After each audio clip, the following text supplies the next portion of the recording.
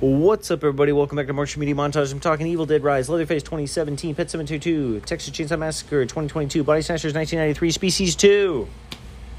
10 seconds. Damn. Nice.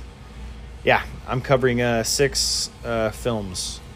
Most of them, are horror, I admit. I've just been on a horror kick lately. I try and watch good films, too. I got a bunch of Akira Kurosawa, classic Japanese, like samurai war type films. I got a bunch of Wes Anderson, David Lynch, David Cronenberg. Like, I was trying to get a little more just well-endowed films, but I was in the mood for just some horror, as well as the last 2 films being horror sci-fi, more or less. So here it is, episode 66, 6 films coming at you. As always, thank you for the love and support, and let's go. What's up, everybody? Welcome back to Martial Media Montage. Changing up the music formula a little bit. Playing a little bit of Grover Washington Jr., A Secret Place, the full album in the background. I really love that 60s, 70s, just smooth, like jazz, funk, soul. It's just, I don't know, there's something about it. It's just relaxing. And anyway, I'm talking to you guys actually about Evil Dead Rise. You would think I'd be playing like metal or something in the background, which I do enjoy metal, but no, felt like a little bit of funk or jazz, whatever the freaking genre you guys want to call it. Anyway, Evil Dead Rise. The tagline is "Mommy loves you to death," which is perfect. She's on the cover holding the 3 kids. It's great. This movie was awesome. I really was thoroughly impressed with it. I'm glad that they kind of just disregarded the 2013 film, and then they just decided to kind of do borderline a sequel of, what the original trilogy was up until Army of Darkness 1992. Anyway, this film just released late April 21st, so 8 days ago as of this recording. The Deadites return with director Lee Cronin, the 5th installment within the franchise, and as I stated, I enjoyed it a lot. The film's development was preceded by scrapped plans for sequels to the 2013 Evil Dead reboot, which I'm glad because I didn't really care for that one, and Army of Darkness 1992, and a 4th season of Ash vs. Evil Dead 2015 through 2018. By October of 2019, Sam Raimi announced a new film in development and Bruce Campbell executive producing. Principal photography... a minute and a half, and there's your first one. Fucking can't speak English. Principal photography took place in New Zealand from June till October of 2021. Set to premiere on HBO Max, but Warner Brothers opted to release it theatrically after positive test screenings, which I'm not surprised because the franchise has been around for, 42 years now? Do the math? Yeah. 1981. Bruce Campbell actually features in a voice cameo heard in a recording on one of the records from 1923. He's an unnamed character forewarning the priest danger, shouting, "It's called the Book of the Dead for a reason, you idiot." Awesome. As written by... There's your second one, Bry. I meant to say bye. As written by brother Ivan Raimi, it's supposed to be a sequel to Army of Darkness. By 2013, Campbell opted to do an Army of Darkness 2, but by the end of the year, switched gears and was developed into Ash vs. the Evil Dead series. So essentially, Ash vs. the Evil Dead is supposed to be Army of Darkness 2, loosely, I suppose. Following cancellation of a 4th season, Raimi discussed the future of the franchise, stating that we would like to make another film, and we are working on ideas now, currently. He wanted Campbell, but Campbell stated that he retired the role as Ash, although another option would be a sequel to the 2013 reboot, and I'm glad that didn't happen. As of now, nothing that post-production-wise, visual components took over 6 months to complete. That's pretty crazy. Editing, so Lee Cronin was in an editing suite in Dublin, where he lives. That's where he edited the film, which is pretty cool. Bruce, as far as sound, also continued... wow, I can't even fucking read my own gosh darn writing. Maybe I'm just tripping on fucking Grover Washington. No, I doubt it. But Bruce contributed sound for the scene arrangement of the eye crunching sequence, like while eating an apple furiously. So there's an eye being crunched during the film, and it's rather gruesome, but that's pretty cool to think that Bruce was eating an apple and contributed that. He seems like a big goofball, which is awesome. As of box office gross, as of right now, within the last 8 days, it's grossed $46.9 million, roughly $47 million in a theater within a week. Pretty crazy. Rotten Tomatoes has it at an 84%, with a 7.1 out of 10.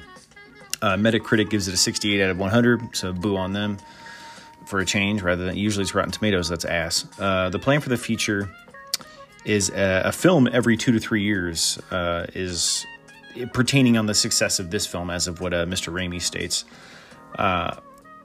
And IMDb has it at a 7.2 out of 21,000. Well-deserved. The synopsis here briefly is a twisted tale of two estranged sisters. Reunion is cut short by the rise of the demons, thrusting them into a primal but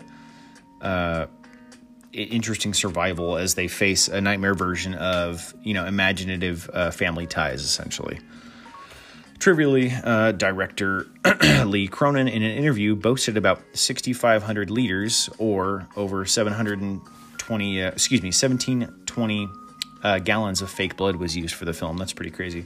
The pizza place that the kids go to is actually called Henrietta's, as a reference to Henrietta Nobi, the demon in the basement of the second film, Evil Dead 2. All the characters' names are after actors who have appeared in the previous franchise installments, which that's a pretty cool nod. The building the film takes place in is called Monde, which is an anagram for demon. Also pretty cool. And on that note, as far as an anagram, I don't know if you guys know this. Mr. Mojo Rising is actually an anagram for Jim Morrison. So hell yeah, shout out to the Doors. Other regions known as Evil Dead Now instead of Evil Dead Rise, or the version that I watched with Spanish subtitles, said Evil Dead de Despertar. I loved it, personally. Pros, practical effects were great. Very little CGI, or if there was, it looked phenomenal, because I thought it looked like regular ass. That's what I want to see is, 70s through 90s practical effects. Love it.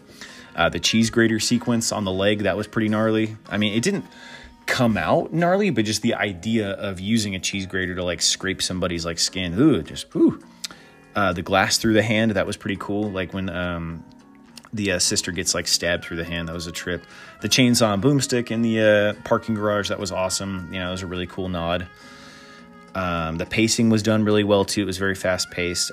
Con, I only have, I think, one con. I felt that it was too forced how they kind of fell upon the Necronomicon. They had an earthquake and they were like, oh look, there's a hole in the ground in the parking garage. Oh look, there's a vault here. Oh look, there's That's just how I felt. Oh, look, there's an old book here that looks evil. Maybe I should take it up to my room. And oh, look, there's a phonograph. Let me play the phonograph. And I just automatically know how to play it backwards. Oh, look, there's 3 of them. Maybe I should listen to them chronologically. Oh, look, I got pricked by blood and the Necronomicon opens. I mean, that aspect of the film, that little tiny part relatively in the beginning kind of just threw me off. But other than that, it was a great ride. I really enjoyed this film. The beginning of it is essentially the end of the film. It's maybe 5 minutes at most, and you won't really realize that until the end. And then you're like, oh, it's explained because it's a day before. Or, on the movie I said I watched with Spanish subtitles, what was it? Un día antes de? Yeah, meaning a day before. Yeah. So anyway, Ash vs. Evil Dead, go watch it. It was great. I really enjoyed it. A well-worthy franchise, installment within the franchise is what I was trying to say. There you have it. All right, moving on to the next thing.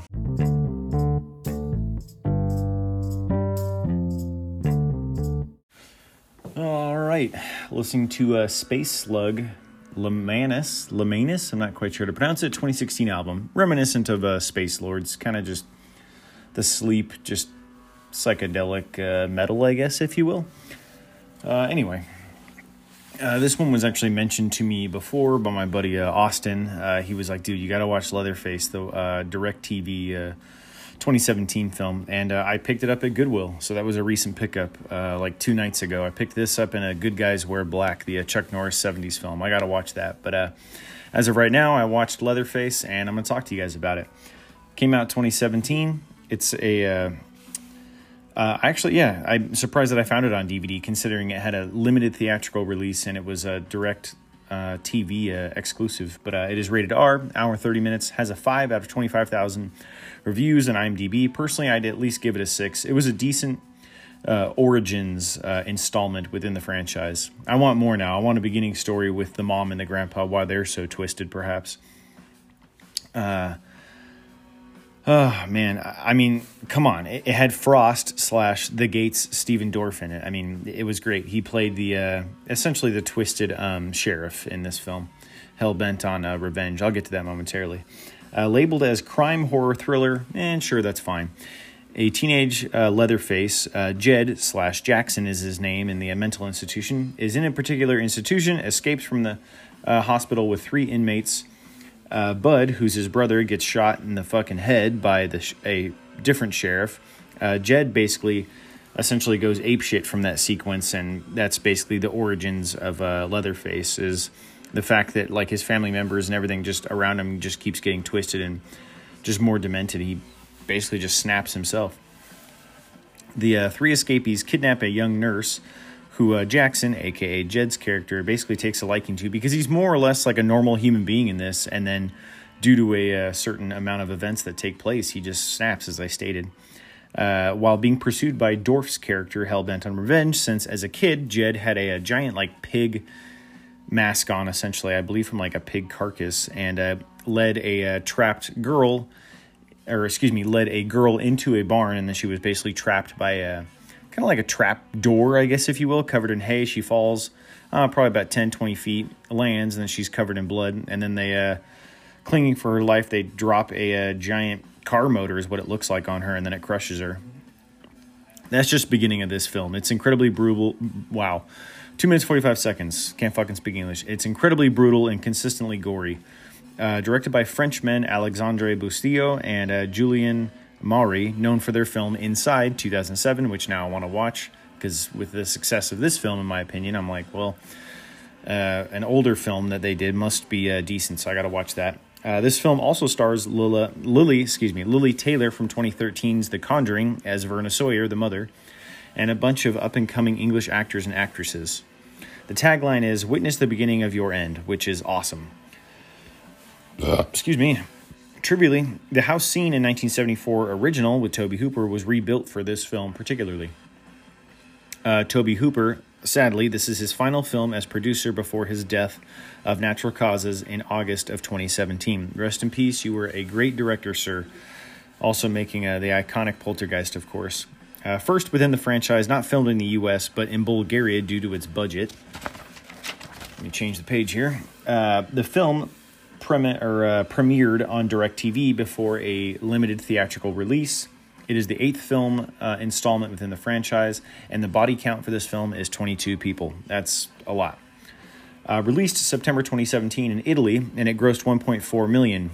That's on IMDb and Wikipedia, so for once, they finally got the right fucking budget. It's like 1.469 something, giggity, right? 69, ha ha ha. But yeah, they managed to have the same budget, surprisingly. Production was planned to shoot in Louisiana, but wasn't greenlit for that. Principal photography began May of 2015 in Bulgaria. It's the only film within the series to be shot outside of the U.S. Most are in Texas, some are in Louisiana, as well as California.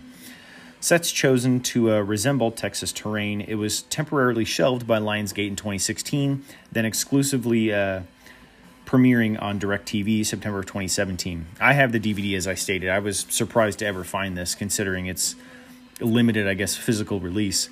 In 2013, due to success of the awful Texas Chainsaw Massacre 3D, I hated that one. I thought it was stupid. I saw it in Florida, I think, when it premiered. Began a sequel to be called Texas Chainsaw Massacre 4. The idea for a prequel came from Hollywood screenwriter Seth M. Sherwood, dissatisfied with the inconsistencies of the franchise continuity, opting to make a film that wasn't another sequel. Sherwood chose to make Leatherface not mentally disabled, devoid of personality, but instead making him a normal human being with, normal functions initially, approaching it as moments of his younger years rather than a breakdown of his entire past, more or less. Much of the budget was made on a realistic cow carcass, as the producer stated, to be realistic as possible with practical effects, which mostly they use practical effects in this film, which I am happy with that. It's much more realistic to me. And the fact that there's just so much art involved with that rather than a fucking computer. That's just my opinion. 2 chainsaws were created for this, a rubber one and an electric. The rubber we used for safety, and the electric was obviously to give it that, natural, like, chainsaw gas-propelled effect. Using CGI sparingly, as they stated, only when they needed to do so. The intention of the film is to be for viewers who haven't seen the previous films so that they could actually watch them in a particular timeline, not to cause confusion within the story. So that's pretty cool. Of course, here's some reviews that sound... Anyway, Rotten Tomatoes, 30%, 4 out of 10. Metacritic, 40%. Lame. As far as future development in 2018, Legendary Pictures was in the running to buy the franchise with interest for TV. Now, they could do a TV series, but I would have to use the films in canon, not to their entirety, but I mean, they could choose bits and pieces, and I would start from this. I would start from this film and then go up until, the 2006 or 7, whatever films those were, There's nothing wrong with doing that. And just do like 1 or 2 seasons and call it a day. Kind of like how they did Ash vs. Evil Dead. 3 seasons, that's all we need. Just something short and sweet. Get to the point and move on. In 2019, new film development began. It is a sequel to the original, and it picks up decades later after the original. Not within this timeline. Interesting enough. It released 2022 on Netflix, apparently. I didn't even know about this film. So now I'm going to have to go hunt that film down and watch that and perhaps talk about it. This entire episode is probably going to be just horror films. Maybe I'll watch Good Guys Wear Black, and I'll throw that in there for you guys as well. It's not that I don't want to watch it. It's just I'm already kind of on a horror roll here. And I want to talk to you guys about the next horror film that I've been wanting to watch for a long time, ever since I knew it came out. And I found the DVD at FYE last night for $7. I'm surprised FYE still has movies, because they're kind of like Lunchbox meets like Hot Topic now. It's all anime and toys and t-shirts and stickers and shit like that, which it is what it is, but... All right, moving on to the next film.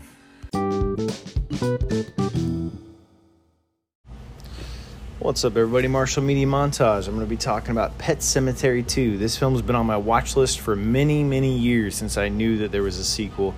It's a recent pickup of mine that I picked up at FYE for $6.99. FYE is not necessarily nearly as media-driven as it used to be. There's still sparingly a couple DVDs and CDs, but it's mostly like how Hot Topic and Lunchbox are.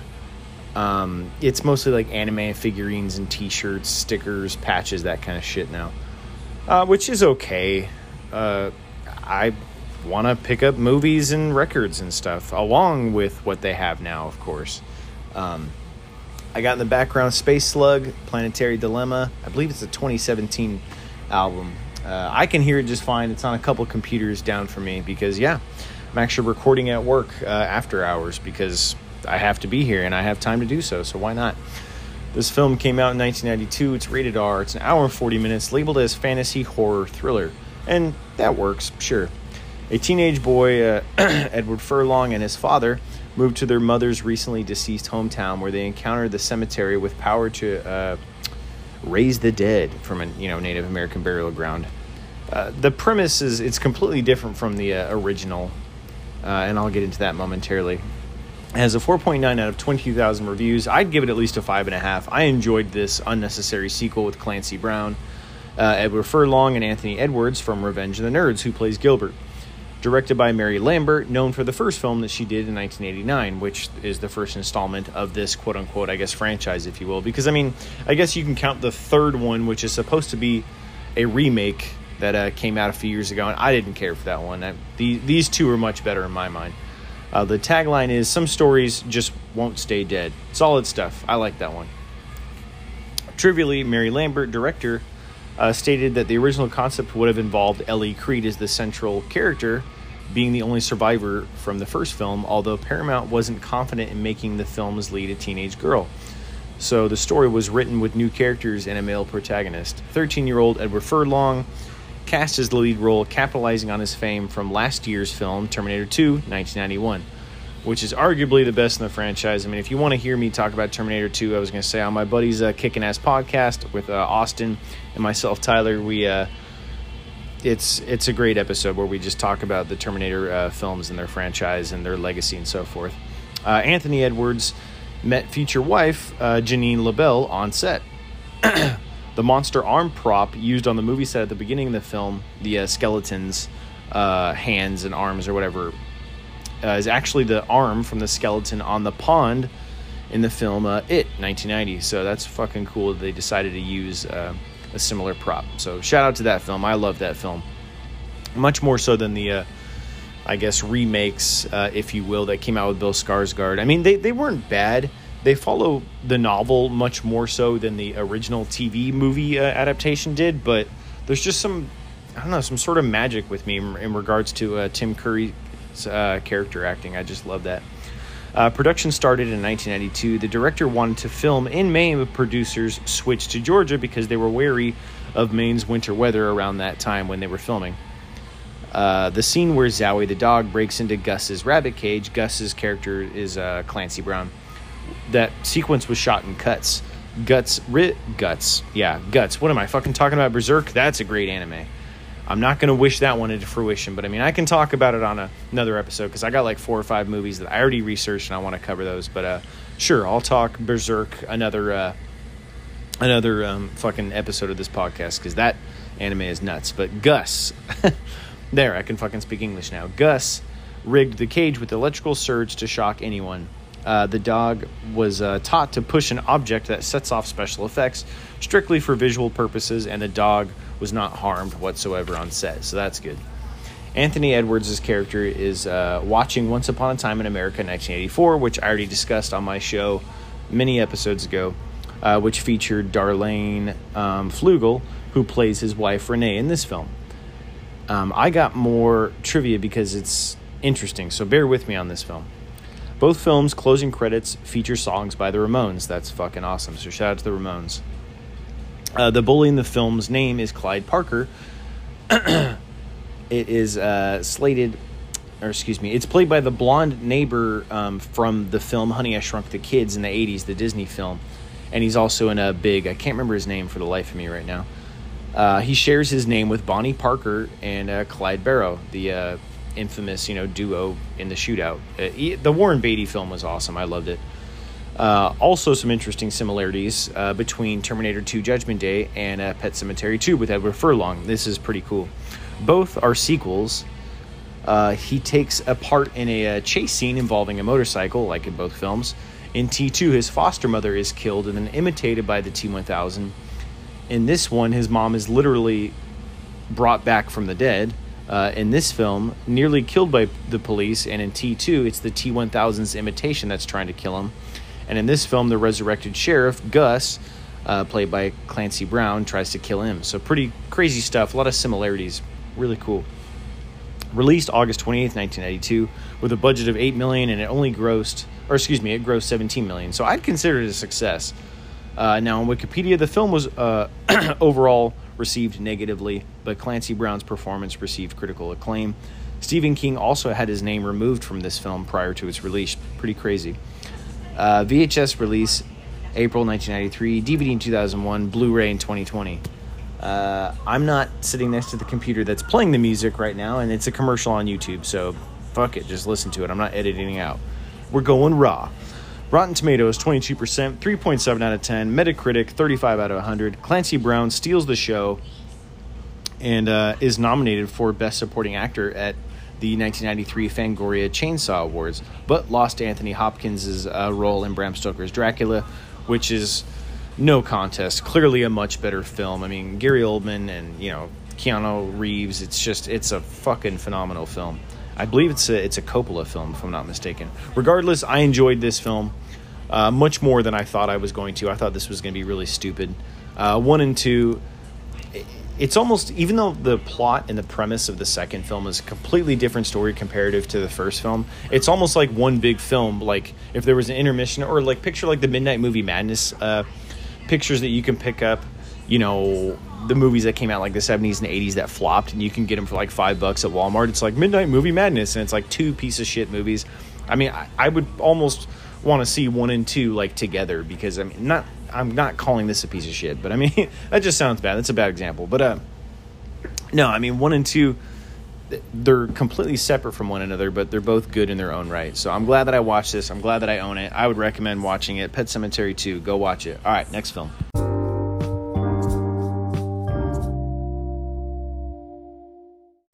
All right, well, you get a twofer for this episode. I'm going to be talking about the follow-up film, Texas Chainsaw Massacre 2022, because, like I said, I picked up the first one at Goodwill, the 2017 prequel. I had no idea that this film even came out, even though my buddy Austin was mentioning to me this film pretty much the entire time. And I was talking to him about the prequel, and I misunderstood him. And then I was like, well, now that you corrected me, I got to find this film, hunt it down, and watch it. And I did.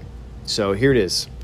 Text chase 30 seconds in, and I can't even fucking speak English. Texas Chainsaw Massacre, the sequel, I guess, if you will, 2022. Bear with me because I will explain the aspect in regard of the sequel. Starting with Wikipedia this time. Directed by David Blue Garcia. Ninth film within the series because obviously the 2017 prequel was the 8th, technically. I had to watch it since I had no idea of these two new films of the franchise. Now I will cover them. Set decades after the original, it's a joint venture production between Legendary Pictures, Exerbia Films, and Bad Hombre. After the release of 2017's films, Lionsgate, plural, had plans for 5 more films. However, the studio lost rights due to the time it took to release its Legendary acquired the rights then after the fact. Filming also took place in Bulgaria, just like the previous installment. It was received negatively for a lack of suspense. I disagree. There's a fair amount of gore and suspense in this film. Not nearly as much as perhaps other installments, but, the gore is definitely there. I don't understand the hate on this film. It's anything is better than the 3D film that came out in 2013. I fucking hated that movie. Producer Krista Campbell states that the fate of the potential sequels would largely depend on the success of this film. The film is designed to be a sequel to the original with a 60-year-old Leatherface with a similar approach to the Blumhouse Halloween productions. See, that's what I'm saying. Like, the fact is that they brought Laurie Strode back for that trilogy that they made, and it kind of uncanonized the original, I guess, chronological orders, if you will, in regards to how they preceded the film. Same with this sequence, the Lionsgate film, this Leatherface, or not Leatherface, Leatherface was the prequel, although there's also number 3 Leatherface that came out in the 80s with the Excalibur fucking advertisement for it, which was awesome. But anyway, I digress. This film essentially followed suit with the whole Blumhouse Halloween trilogy in regards to creating a direct sequel, and they even brought back one of the original girls, but obviously not played by the original girl because she passed, I believe, in 2014. I will get into that momentarily. I just had something to say, so I wanted to get it off my chest. So they kind of imitated what the Halloween films did, but they decided to do it with their own kind of flavor, if you will. Anyway, the film, I feel it delivers the goods, personally. Mark Burnham, cast as Leatherface, replaces Gunnar Hansen. I mean, because, Gunnar's getting pretty old, but still really, really cool. I mean, Gunnar Hansen did a lot of other horror films just besides this one. Director Garcia said that it was a challenge to make Bulgaria look like Texas. They made it more like West Texas near the mountains. It just seemed easier for them to do so, as they stated. Praise for building good replicas nonetheless. It was an old-school approach with vintage lenses and practical effects for gore, and it succeeds. The film it debuted at number 2 on Netflix, and then number 3 on the global charts that week. Rotten Tomatoes, fuck off, 31%, 4.3 out of 10, go figure. Metacritic, 34 out of 100. I use Metacritic for video games personally, much more so than I do movies. The film overall is rather conservative in its messaging of gun violence and gentrification, but still delivers the gore overall, as I stated. I enjoyed it. Especially the sequence, the bus sequence. Oh my God, he goes on the bus because they're trying to essentially get away because the bus goes to the town of Harlow to basically promote their little chef cooking area. They're like, oh, this is going to be great for kids. Yeah, 4 minutes and 15 seconds, kids. This is going to be fucking great for kids. Damn it, I can't speak English, go figure.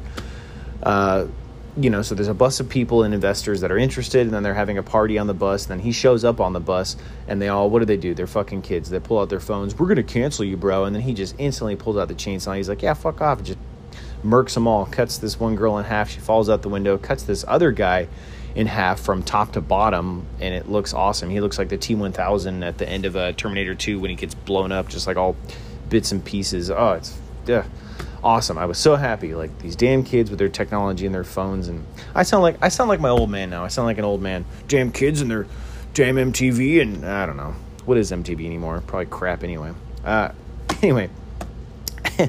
So, IMDb, moving on. Rated R, hour and 21 minutes. After 48 years of hiding, Leatherface returns to terrorize a group of idealistic young kids who accidentally disrupt his carefully shielded world in a remote Texas town. The tagline is 1974, the world witnessed one of the most bizarre crimes in the annals of American history. In 2022, the face of madness returns.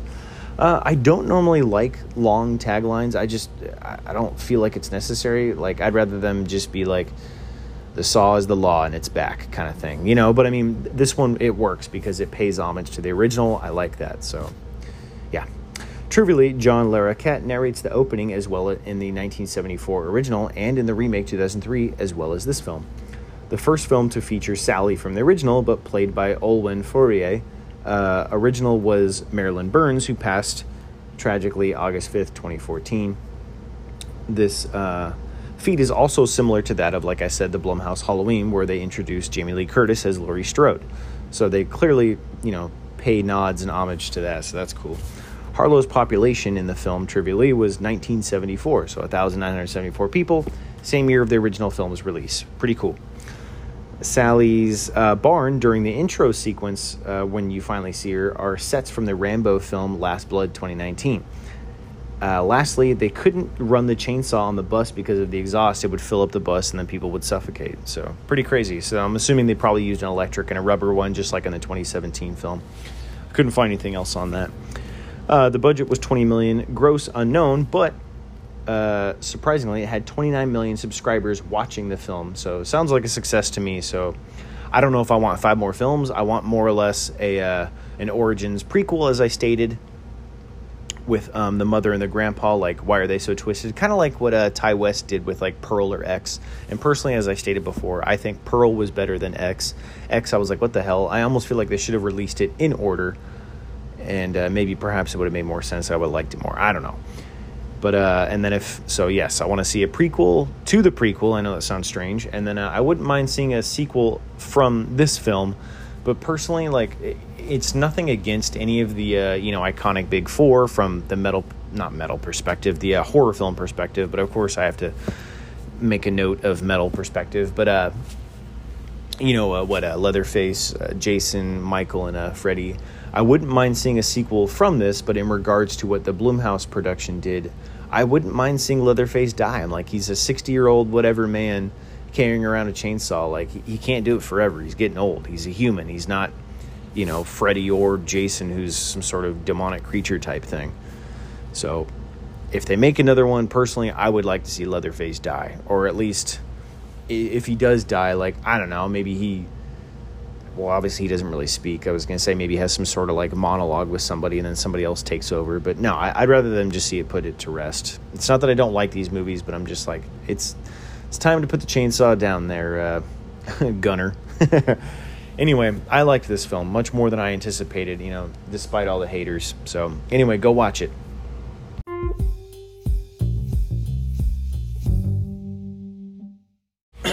Well, appropriate enough for these last two films I'm going to be talking about, I still got this, Space Slug on with Time Travel Dilemma, the 2017 album. I don't know if you guys can hear it. I can hear it. But I'm going to be talking Body Snatchers 93.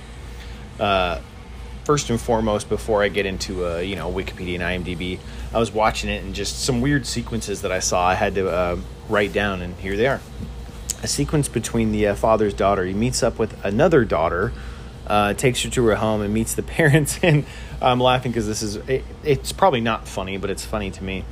Mom, this is Marty. Marty, this is my mom. She's an alcoholic. And then the blonde girl grabs her drink, takes a sip, and she says, I'll be an alcoholic too someday. So they say, or so, like psychologists, they say, or something like that she said. I was like, what the hell? And then she takes a drag of her cigarette, the mom, who happens to be asleep because she's an alcoholic. Just so ridiculous. Gunnery Sergeant from Full Metal Jacket Alchemist. Yeah, shout out to the anime and the classic Kubrick film. Has a pretty sweet mustache in this movie. Forrest Whitaker, Gump. Oh, it's funny. Funny to me, at least. Forrest Gump, haha, Tom Hanks, and Forrest Whitaker, the black actor. In this, too, smoking a cigarette like it's going out of style. You don't see anything remotely alien until some of the pods in a lake show up around 32 minutes in. So I'm kind of indifferent about this film. It's okay. Then a minute later, the shell of a boy's mom disintegrates and comes out of the closet, and she's nude as a doppelganger, kind of reminiscent to how the 78 film was, sort of. It's sad, but it's also kind of funny that the base commander's daughter's last name, Platt, only finds out that there's something wrong with her mom then when she finds the glass that she normally drinks from is filled with water and not vodka. But I guess it's a dead giveaway. If you know your parents, you know your parents, or vice versa, they know you. So I guess that was a dead giveaway, but like I said, kind of sad, but whatever. Moving on. About 45 minutes in, my audio file on this film that I was watching cuts out, but tentacles are coming out through the vents into the bathtub and into the main girl, Marty. Looks like it kind of reminiscent of the sequence from the first Nightmare on Elm Street sequence where Nancy, is in the bathtub and then the claw obviously comes up. But I mean, it's not necessarily shot like that, but it's just the way that she looks and the way that she's sitting in the bathtub. I instantly got Nightmare on Elm Street vibes. So I'm purely watching this film just for visual perspective, and I'll grab what info I can regardless for the remainder of the film. Since the last 45 minutes I had no audio, I was just like, all right, well, I'll watch the rest of this, I guess. I skipped ahead a couple of sequences, but I still managed to get Wikipedia and IMDb regardless. The main protagonist's daughter, the alien twin, falls through the ceiling after the bathtub sequence, and the dad's alien, she runs out of the bathtub, and then, she finds her dad on the bed, and because the stepmom is already an alien at the time, the dad's alien twin comes out from underneath the bed, but they both seem rather incomplete. They're alien doppelgangers. They're like very rubbery. They don't look complete like how the stepmother does. There's also a sequence where Marty, the daughter, shoots the dad. You're uncertain at the time where he's in a Jeep and he gets out and he's like trying to tell her, no, don't shoot me. But you're uncertain if it's really him. And fortunately it wasn't. So she did kill the alien in that particular sequence. At an hour and 18 minutes, Marty's little brother turns out to be an alien as they escape. This sequence is funny. It's probably not meant to be funny, but it's funny to me now. And they escape on a helicopter. He tries to choke Marty within the helicopter, but it's like she's fighting a little person, and it's supposed to be dramatic, but it's not. It's humorous, and she throws him off, and it looks like the sequence in Teenage Mutant Ninja Turtles 3 in the 90s when Walker falls off the cliff. Priceless. It's pretty bad, that part, but whatever. Moving on. Body Snatchers 1993, rated R, an hour and 27 minutes, has a 6 out of 20,000 reviews on IMDb. I'd give it less because, as I stated, it was just okay. I love the 1978 one more. I even love the 1956 film too. I heard about it on a Horror Movie Night podcast. I still had no idea that this even existed, and I was like, all right, I'm going to have to get a copy of this and watch it. Labeled as horror sci-fi. The plot loosely here, a teenage girl and her father discover alien clones replacing humans on a remote military base in Alabama, where they also managed to film the film. Yeah, sure, it makes sense, you get it. As I stated, my copy's audio file cut out about 45 minutes through, but I'm reviewing it regardless. Directed by Abel Ferrara, known for Harvey Keitel's Bad Lieutenant. Awesome film, 1992, the year prior. That's a great, weird film that Harvey Keitel did. Features R. Lee Ermey, as I stated, as the general, like that of the gunnery sergeant in Full Metal Jacket. Forrest Whitaker as Dr. Collins, and really no one else worthy of mentioning, in my opinion. The tagline is, "The invasion continues." There you go. It's all you need. Just a couple words and sure. Perfect. Trivially, first film shot with Aeroscope anamorphics created by German manufacturer ISO Optics, so that's pretty cool. Stuart Gordon was set to direct, known for Reanimator in 85 and From Beyond 86.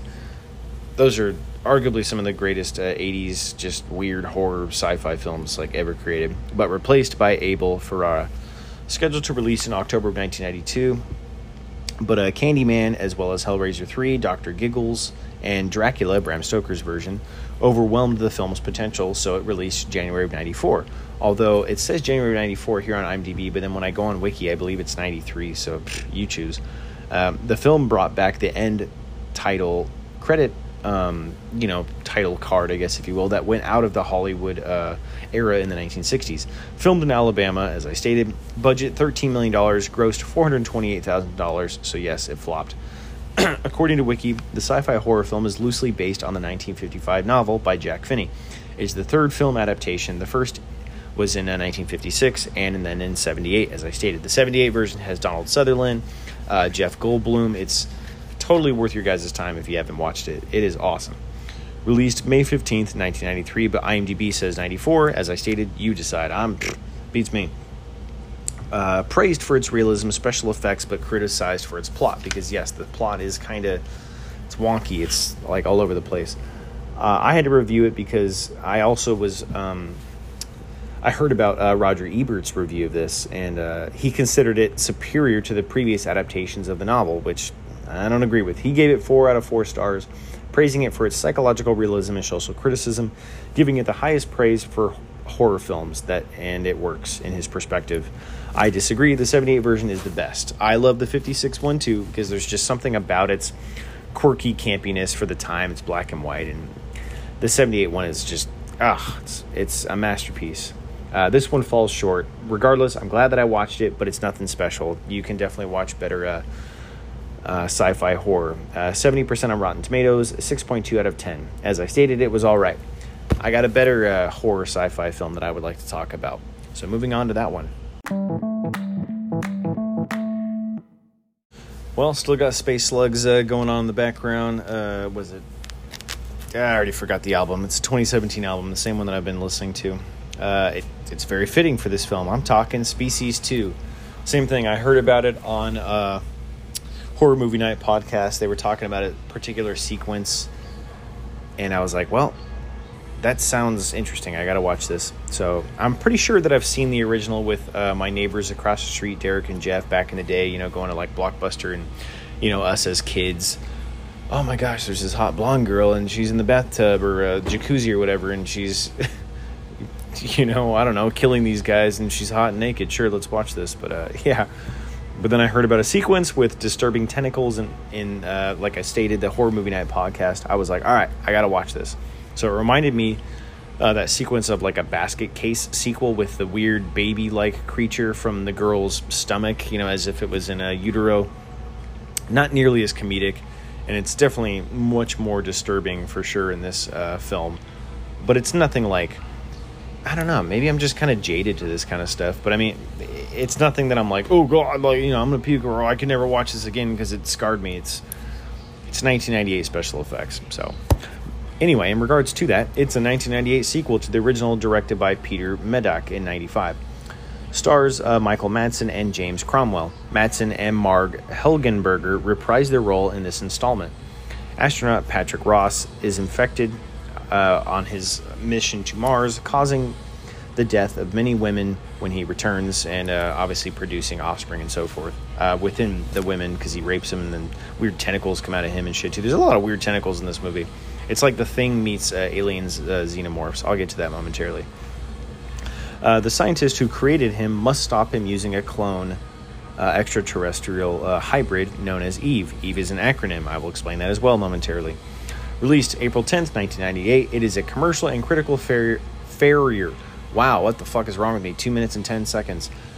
Can't fucking speak English. It is a critical failure compared to its predecessor, but spawned a sequel movie for a TV debuted film in 2004 known as Species 3.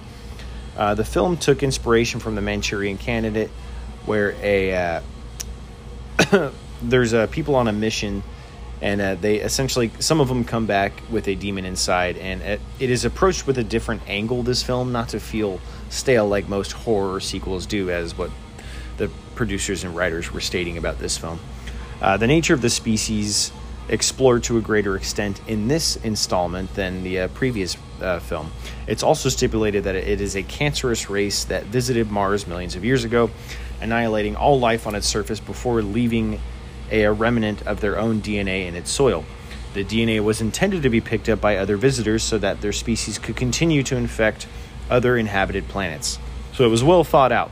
It's cool that you could see that in writing, because I feel like in the film that aspect isn't really necessarily explained unless I missed something. Unlike the previous film, in this movie, it's not just built for mating, the alien, I guess, if you will, but combat as well. Patrick's second form is xenomorph-like on purpose. Yeah, 3 minutes and 30 seconds. Can't fucking speak English. I already lost count how many times I can't speak English on this. I'm going to say around maybe 8 total out of the 6 or 7 movies that I covered. Jesus.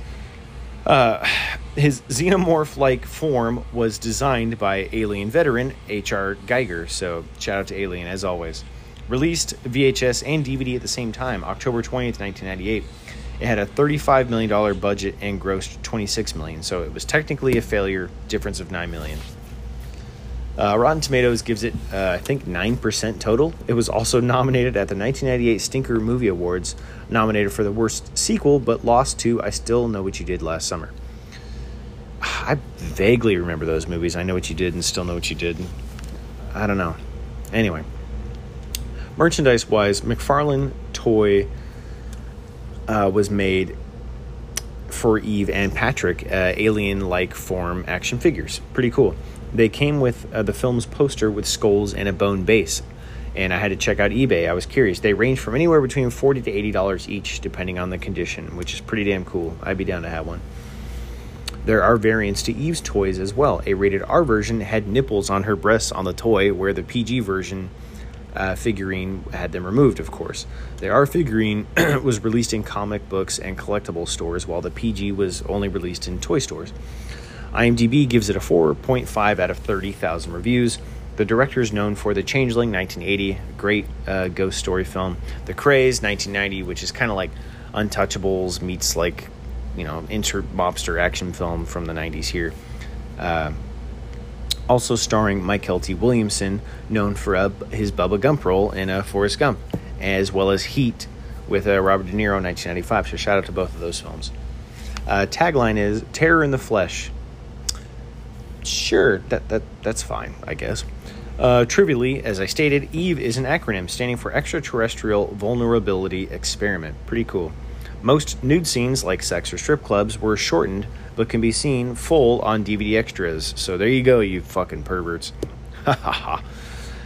On the poster DVD cover, Eve is in black leather, but in the film, she actually never wears it. Previously, Michael Madsen and McKelty Williamson, I believe, Williamson, actually co-starred previously in the first two Free Willy films, filmed in Baltimore Inland. That is the last piece of trivia I have there for you. Near the end of the film, I cracked up at a tentacle coming out of Eve's nipple, just the way that it looked just ridiculous.